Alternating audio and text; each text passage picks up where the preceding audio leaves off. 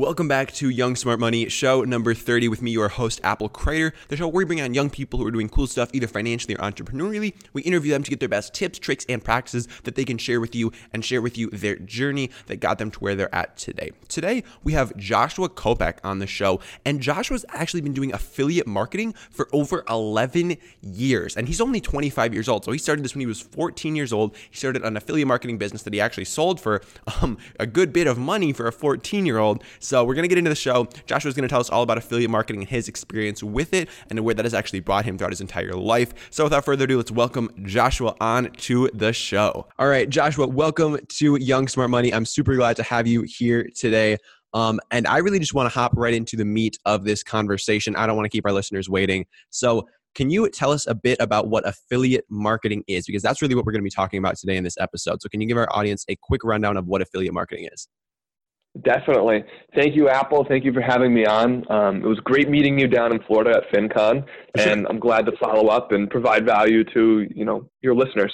Absolutely. Affiliate marketing is essentially, it's a tool, and it's a tool where brands can leverage what they're doing, or what they offer or their product, and essentially get it out to the world where whoever's promoting it gets paid. Okay. And that promoting is sort of, it's sort of democratized, right? It's not just like these big channels like TV, radio. It's like me and the other influencers out there, right? That get to work with these brands in order to promote these products, if I'm not mistaken. Definitely. Some of these products can be things that are apps that you have on your phone already, or, fintech products that you're using already, or believe in. And, there's so many different ways that you can promote these, whether you're an influencer, whether you're doing podcasts, whether you're doing organic content via blogging or vlogging, or, the possibilities are endless in terms of the promotional methods. Yeah. And I mean, we met at FinCon, which if you guys aren't familiar, it's a conference for people who are creating financial content. So what you guys were doing there, if I'm not mistaken, is you were trying to recruit other bloggers and financial creators to sort of partner with you guys to allow them to build their income. Because a lot of people, at least a lot of people that I talk to at FinCon, they're pretty unsure of how to actually monetize their different platforms other than just like putting banner ads on their website. So I think affiliate marketing can be a really good way for those people to monetize. And what are your thoughts on sort of using affiliate marketing to be one of like the first ways to start monetizing your content? Definitely. I think it's a good start. Representing Aragon Advertising and being in the space for almost 11 years now. I started when I was 14. Wow. One of the big things that I would say, and this is where I'd differ from a lot of other colleagues in the marketing field, is you need to find your voice first, and you need to find what you're excited about, and what your users are drawn to you, or why they're drawn to you, and what you're offering, and really have that ground down first before you start affiliate marketing. That would be my advice. Just because I think people of our age, and with the internet and with everything being transparent and visible and being able to get to the truth relatively easy, I think genuinity is what makes the biggest difference. Absolutely. And if you just come out of the gates pitching to somebody on some product that they're not even interested in, that's going to be a huge turnoff. So it is really important to actually build that brand equity in yourself before you start trying to withdraw from that bank account of equity that you've built up with your listeners and with your viewers. So I think that's really important and a really good thing to mention, that people shouldn't just come into blogging or podcasting or YouTubing just to throw some affiliate links on their site and expect to start making some money. You have to build up that respect and that trust with your audience first. So you mentioned that you've been in the field for 11 years? Is that what you said? 11 years. I started when I was 14, in high school, actually. Wild. Do you want to talk about that? Sure.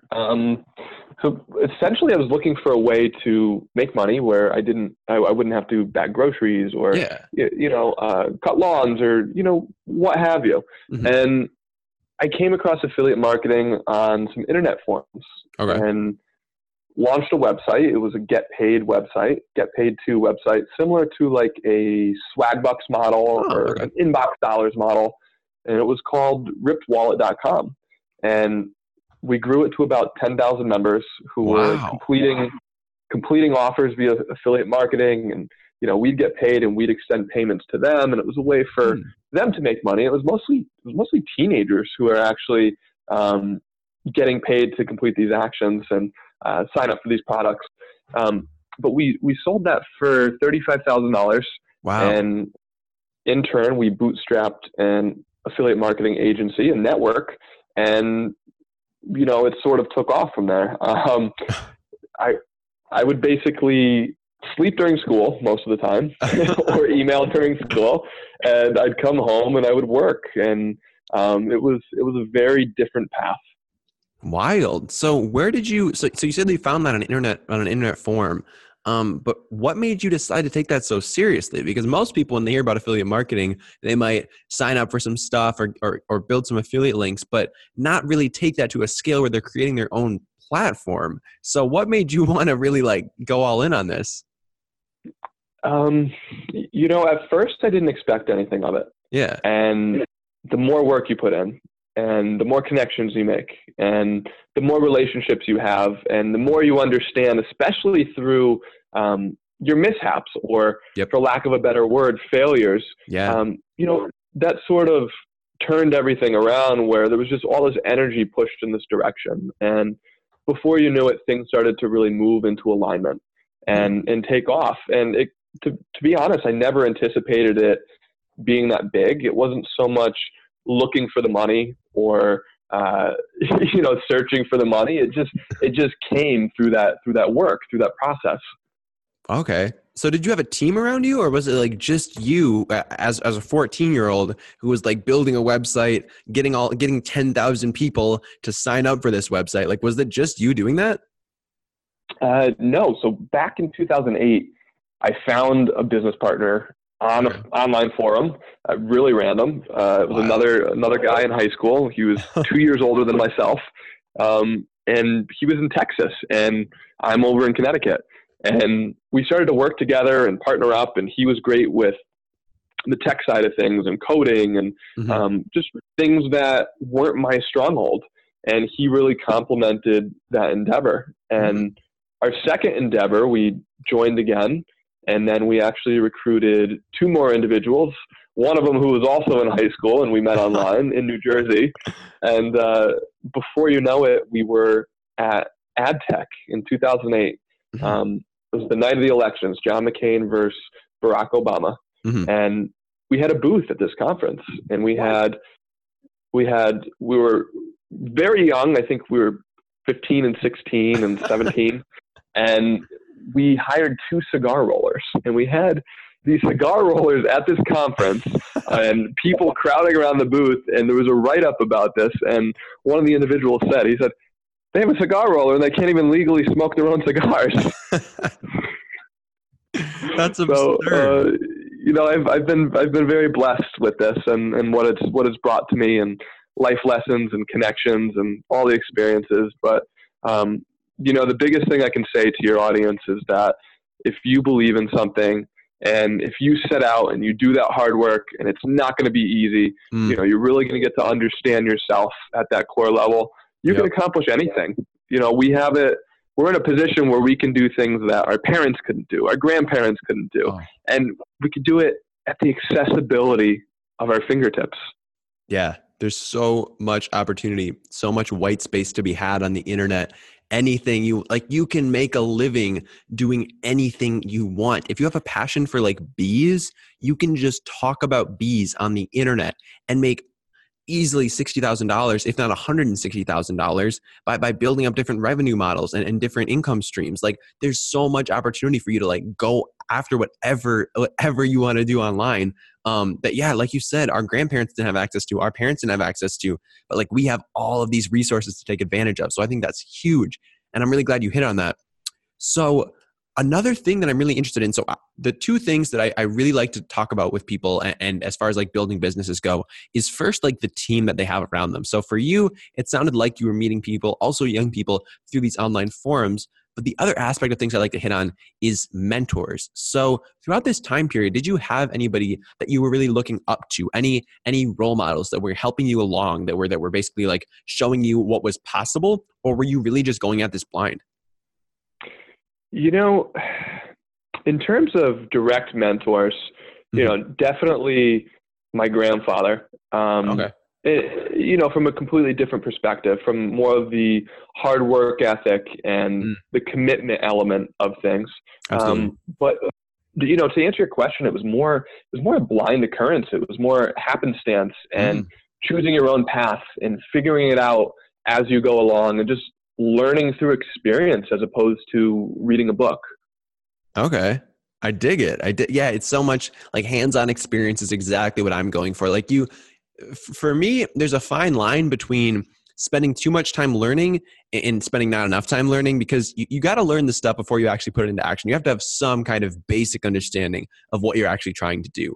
But then it's so easy to get into this analysis paralysis of where you just keep learning and learning and learning, and you forget to actually start implementing the things you've learned, and you just have all this knowledge that you haven't actually put into practice. So I think there is definitely a fine line there, but you do have to get that hands-on experience at some point, and that's going to be some of the most valuable lessons, especially when you fail and you learn from that. So what I want to talk with you about is really just the affiliate marketing business model, because it's not something that I've really talked about on the podcast before. It is something that I am taking advantage of. I've made definitely a couple $100, if not over $1,000 through affiliate marketing through my personal brand. So I would like to give our listeners a better understanding of affiliate marketing and some of the misconceptions that people might associate with affiliate marketing. So I know for me personally, before I actually got involved with affiliate marketing, I had heard this thing many times actually, that affiliate marketing was a scam.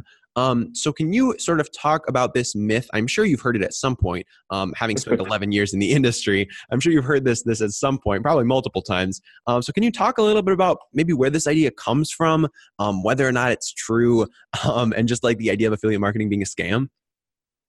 Definitely. So first thing first, yeah, the industry as a whole has changed dramatically. Just from 2007, 2008 up until now, 2018. And the biggest thing that I've seen, the biggest change that I've seen is it's more transparent than ever. There used to be a lot of fly-by-night companies trying to make a quick buck and maybe overextending themselves in terms of how quick they paid or who they were working with, or something as simple as not checking credit of who they're working with, an advertiser. And, I think that's where a lot of the misconceptions came, were the regulatory elements of companies not doing their due diligence and getting shut down by the FTC for falsely promoting products, or even just overextending themselves in multiple ways, or not being transparent and being straight up shady. So I think that's where things have changed from, and it's sort of stepped out of this darkness element and everyone trying to be in the Wild West and figure out their path to. Now there's more of that foundation, and the companies who have been around, why they're around for the long term, and you see it, and they're transparent and they're held in good light, and they have relationships, because at the end of the day, all affiliate marketing comes down to is relationships. So the relationship the advertiser has with us, and the relationship we have our affiliates or the promoters, and the relationship that you have with your listeners, for example, or readers. So that's really what it comes down to, is relationships. And I think that if you master that, it really adds transparency to the mix, and there's not any room for ambiguity. That's really interesting, because I didn't know. I've only seen affiliate marketing in the last 3 to 4 years. So I didn't know that it used to be so shady. I knew people had the conception or the thought of it being really shady, but I didn't know that was actually a thing that had occurred at one point. I sort of just thought that was an idea that people had been propagating, but that's interesting to know that there actually is, or there was, some grounds to that claim. Definitely. It goes with some merit. And, I've only been doing this for just over 10 years. There's people who have been doing this for 20 years. Affiliate marketing, it's been around for that long. And that's something that still blows my mind when I step into a room and an individual says, I've been doing affiliate marketing for 18 years. And I just go, whoa, I didn't even know it was around for 18 years. Yeah, but I mean, like you said, it's all about those relationships, and companies have been making relationships for a long time. And I guess, I mean, even before it was called affiliate marketing, I'm sure there were arrangements going on where people would go out, find business for a company, and get rewarded for that as in some kind of way, whether that be like a revenue split or commissions. Um, but yeah, that's interesting to know that there are people who've been doing this for a very, very long time, even though it might seem like a newer type of business model, especially to a lot of people out there who aren't even familiar with the term. So that's very interesting. Are there any other myths that you hear about affiliate marketing that are really prevalent, or maybe not so prevalent, but myths that you have heard and that you want to sort of tell our listeners about and maybe disprove them? Definitely. I think the biggest one that I've heard lately, and I've even read this in some mainstream news sources, is that affiliate marketing is dead. And Really? that's something that I completely disagree with. Stats and trends say something completely otherwise from this occurrence. So, for example, the New York Times, they've been monetizing with display banner ads for many years now. Oh, yeah. And they're finding their revenue's down almost 10% in terms of their advertising budgets and advertising spends. And they're just understanding this and saying, wait a second, people don't want banner ads anymore, and it slows down the page load, and it's annoying, and it disrupts their user experience. And so that's the biggest one that I see where I think the definition of the word is important of affiliate marketing. I think in terms of influencers, I think that's where it's prevailing. And I even see a lot of affiliate marketing in mainstream news now. When they mention a product, there's a link out to that product, whether it's on Amazon or the direct website or whatever it is. So that's some of the trends that I've been seeing, and that's the one misconception that I would completely disagree with. And in terms of advertising budgets for some of these brands and companies, they're seeing affiliate marketing take over 25% plus of their entire marketing budget. How can you even, that just shocks me that people would say that affiliate marketing is dead, because it's just building relationships. Like, how, I don't understand how somebody could even say that. That doesn't really line up with the way that I see affiliate marketing at all. So that's an interesting argument that I had never heard before, but that's definitely something to make people aware of. To further the point, I think the reason, or the audience of the people who are saying are more of the traditional affiliates, the media buyers who were running traffic directly to a brand or, a landing page or what have you. And I think the approach has taken a twist where we're all looking for trust. Yeah. And we're all looking for someone's personal word and a testimonial or a review. Or, how many times do we open up Google.com and type in, a review for a product before we buy it? I mean, and that's what I see in terms of just the audience of who's putting out this communication. And I think they see this as a threat, and they see the transparency as a threat. And it's just ever changing. It's evolving. And that's why, or where this disparity can come from. I really like that you brought up reviews, because personally, I know a few people, at least a few people, who are making easily 6 figures per year by solely making review YouTube videos. And just by providing affiliate links in those YouTube videos, they're able to make a 6-figure income for themselves. So I think, reviews and like review blogs, review videos, those are such a great way to get into affiliate marketing, because all you're doing is telling people about a product, giving them ideally an unbiased review of it, and then allowing them to, if they want to, if they're interested in it, to learn more about it and to actually purchase it through your referral link. So I think that's a great example of how effective affiliate marketing can be, and how that's definitely not something that's going away, because people are always looking for like a third-party review, because you don't want to get a review from the person who's actually creating the product. You don't want to get a review from the person who is a competitor of the person who's creating the product. You want to get a review from somebody who is ideally a third party that isn't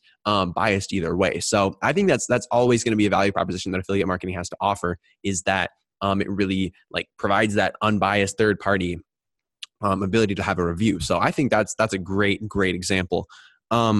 So beyond that, who else is affiliate marketing like beneficial for besides somebody who's like doing reviews? What are some other examples of people who could benefit from affiliate marketing?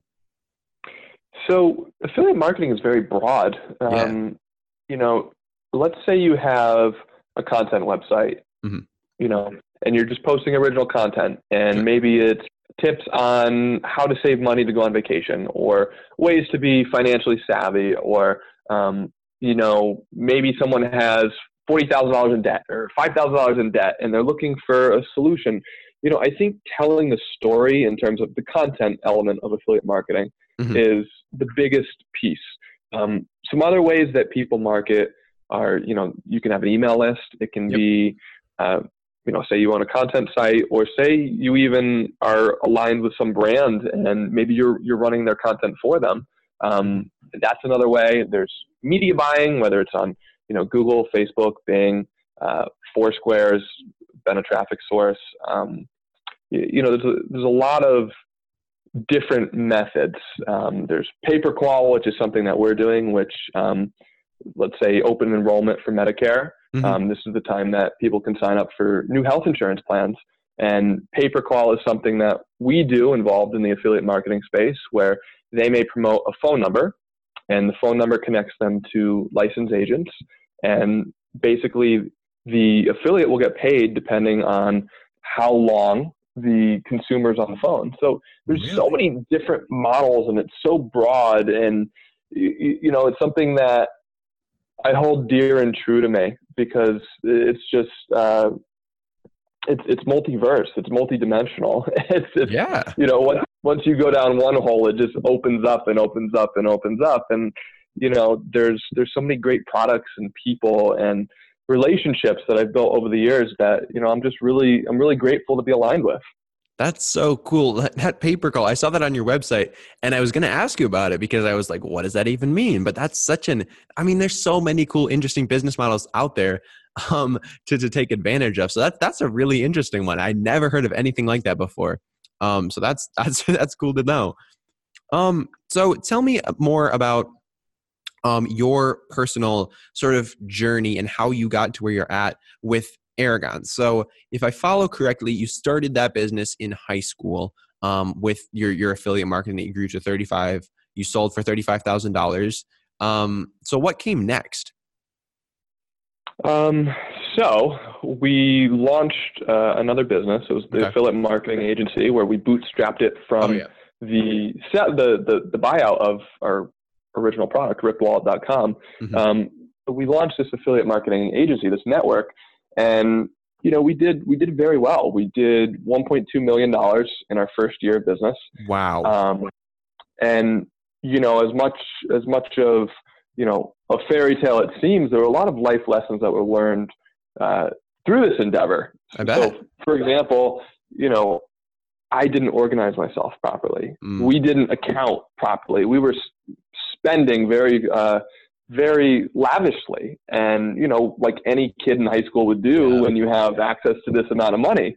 So, you know, essentially the business collapsed upon itself. We didn't have the foundation. And the way of life that I was living, my partners were living, it flipped upside down overnight. And, you know, there's many people who deal with these life lessons, and, you know, as tough as it was and as defeating as it was also very opportune to learn at such a young age. I bet. So what are some of your biggest takeaways from that? I mean, like, what did you learn from that experience? Like, that must have been pretty monumental. I definitely say, I'll go back to relationships once more. Yeah. I think there's cards are shown in terms of why people are aligned with you. And I think that throughout any communication, there's always a want. And that's the general premise of communication. We speak or we act or we communicate in some form because there's a want or a need that we're trying to fulfill. So with that being said, one of the things I learned is that, you know, who my circle was and why people were dealing with me, and when situations changed, would they be there or not? And that was a really eye-opening lesson to learn of who has your back, and who, you know, family was definitely there, number one, and a select handful of others who stood by me and supported me.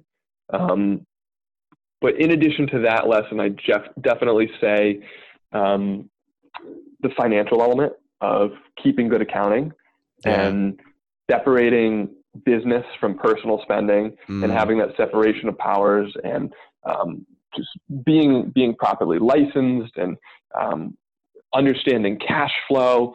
And, those were just such big takeaways from that whole experience.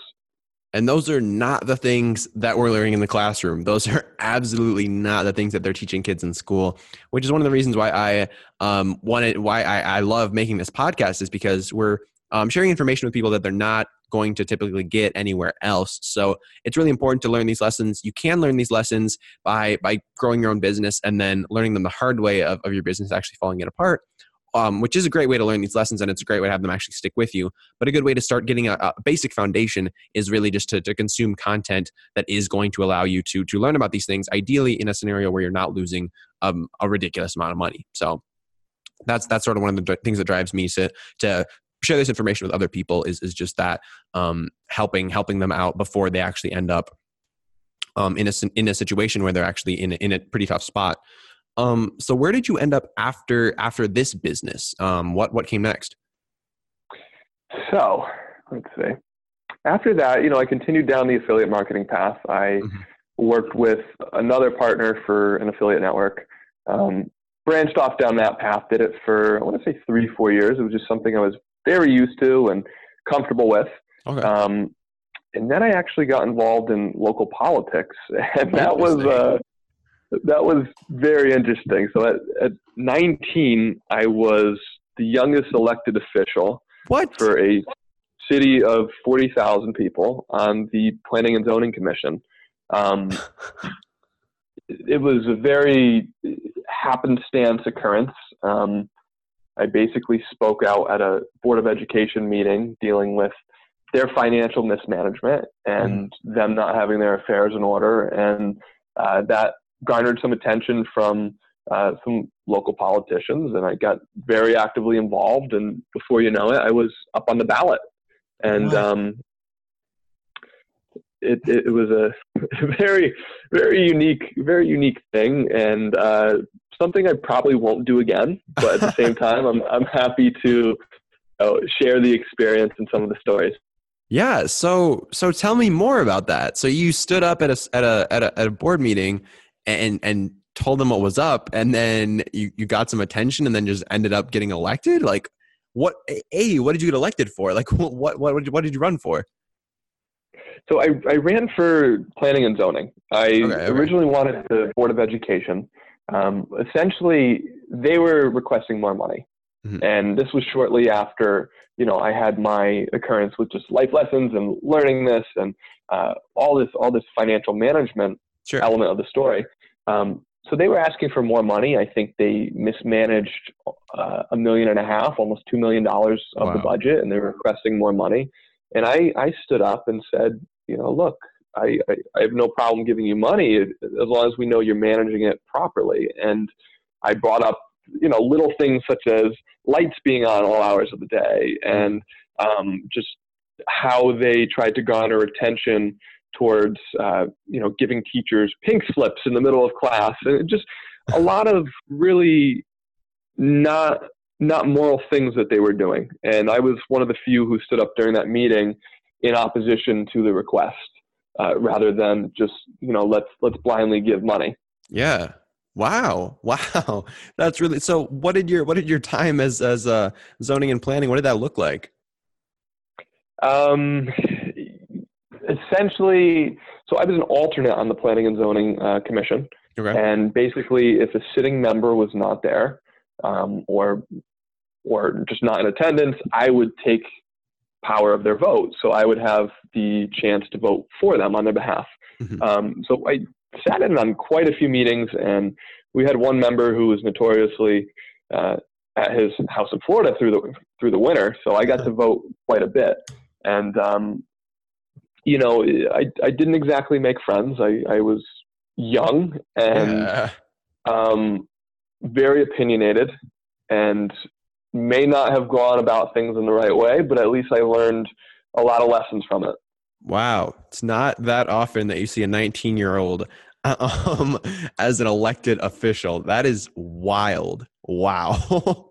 All right. So as an elected official, you're still doing affiliate marketing on the side, or what did that look like? So I was still working for a business called Value Leads, which was affiliate marketing, and I was doing that full time while being elected. Wow. What? That's ridiculous. I don't even, wow, dude, you got a wild story. All right. So you're with this business, then what? So I resigned after a year on the zoning commission. Okay. Just because I bowed out. No, it just it started to really affect who I was as a person, Okay. and I started to see the world through a fear-based mentality, Wow. and be stuck in that in the negative mind. And I needed a release and just something to really give me energy as opposed to take away energy. Yeah. And I got involved with yoga. Really? And went down that path and was actually diagnosed with Lyme disease. Wow. There's a very large tick problem up on the Northeast, and I know it's continuously spreading throughout the continental United States. But I had Lyme disease, and that sort of, I saw a natural path up in Connecticut. And he said one of the most crucial pieces of advice I've ever heard. And he said, you just have to think of this as a lifestyle change. And you're just committing to changing your lifestyle.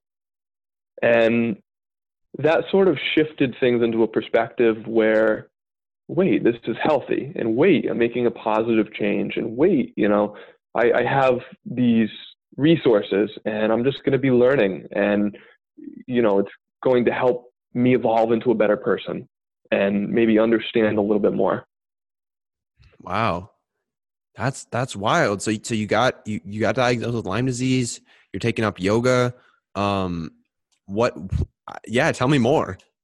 So I went on some crazy diets. I did a lot of research just based around Lyme disease, and talked to many doctors and people who were actively also studying the disease. And I went the naturopathic route, and much to the dismay of my family, many of whom are within the medical field. And I walked out to a family party one time, and they were all sitting in a circle like an intervention, and we're worried about you and we care. And essentially I said, look, I'm going to follow this path and do what I think is right.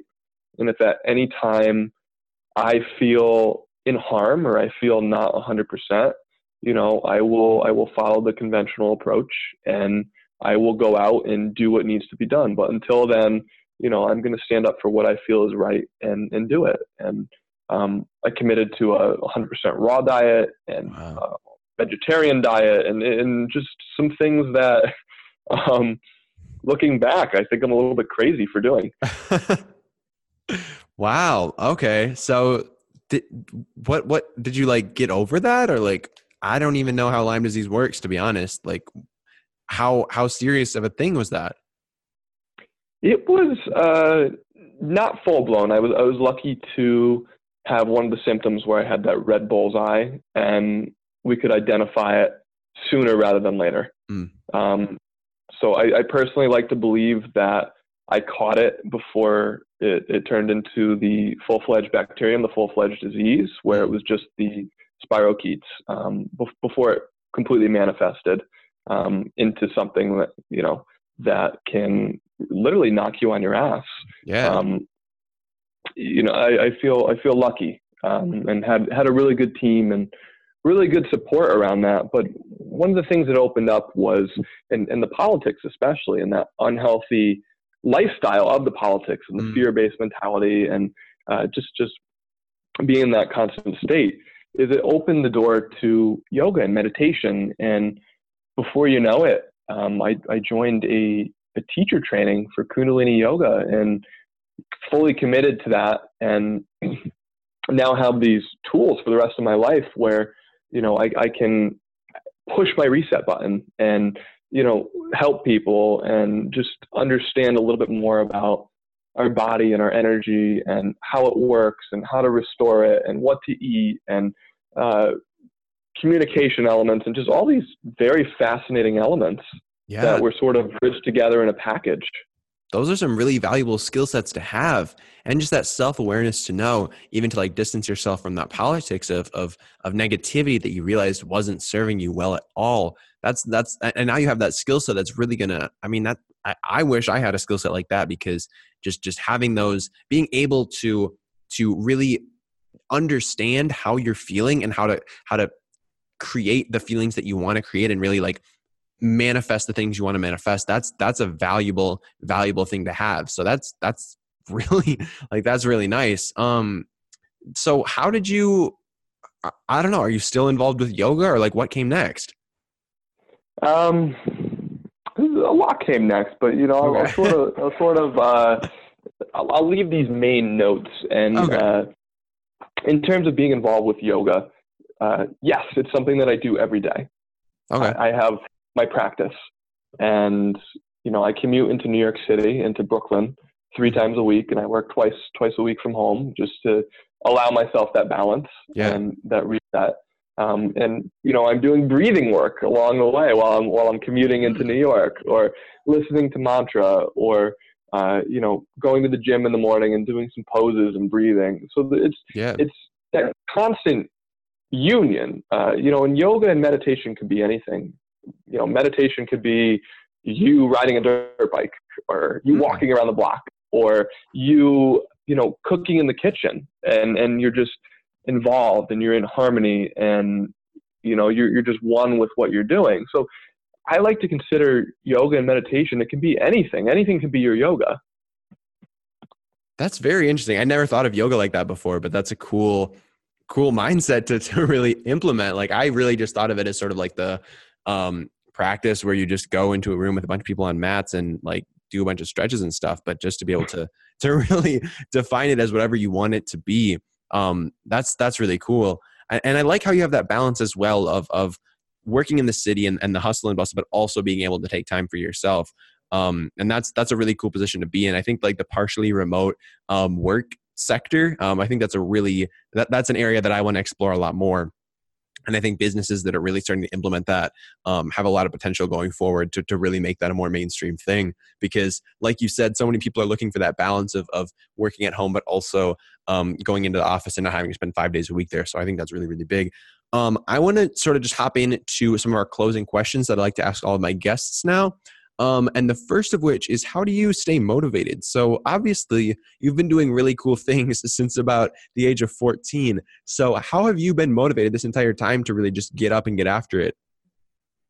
The best answer I can give is that you're not going to be motivated sometimes.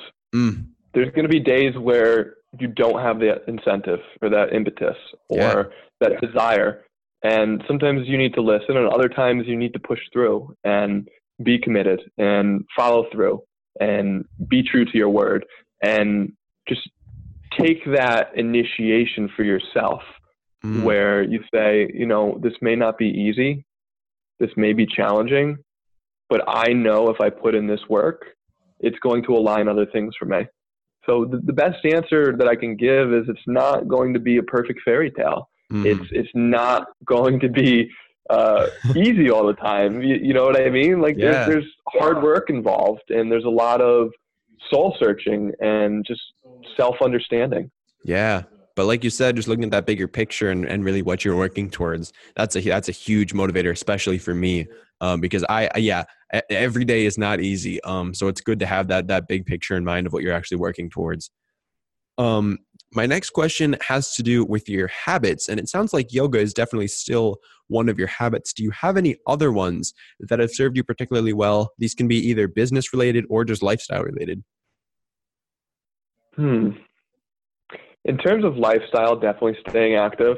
In terms of dieting, definitely realizing that what you put in is what you're literally going to get out. So when you're feeding your body energy, food, drinks, so on and so forth, even just breathing, even just realizing, wait, the breath gives me energy. So I think those three are definitely a very large part of the routine. And, at times even I can stray away from them, and, but there's that foundation, and it just gets easier as you go along. So I'd say those three things. And then also just organizing what you're doing.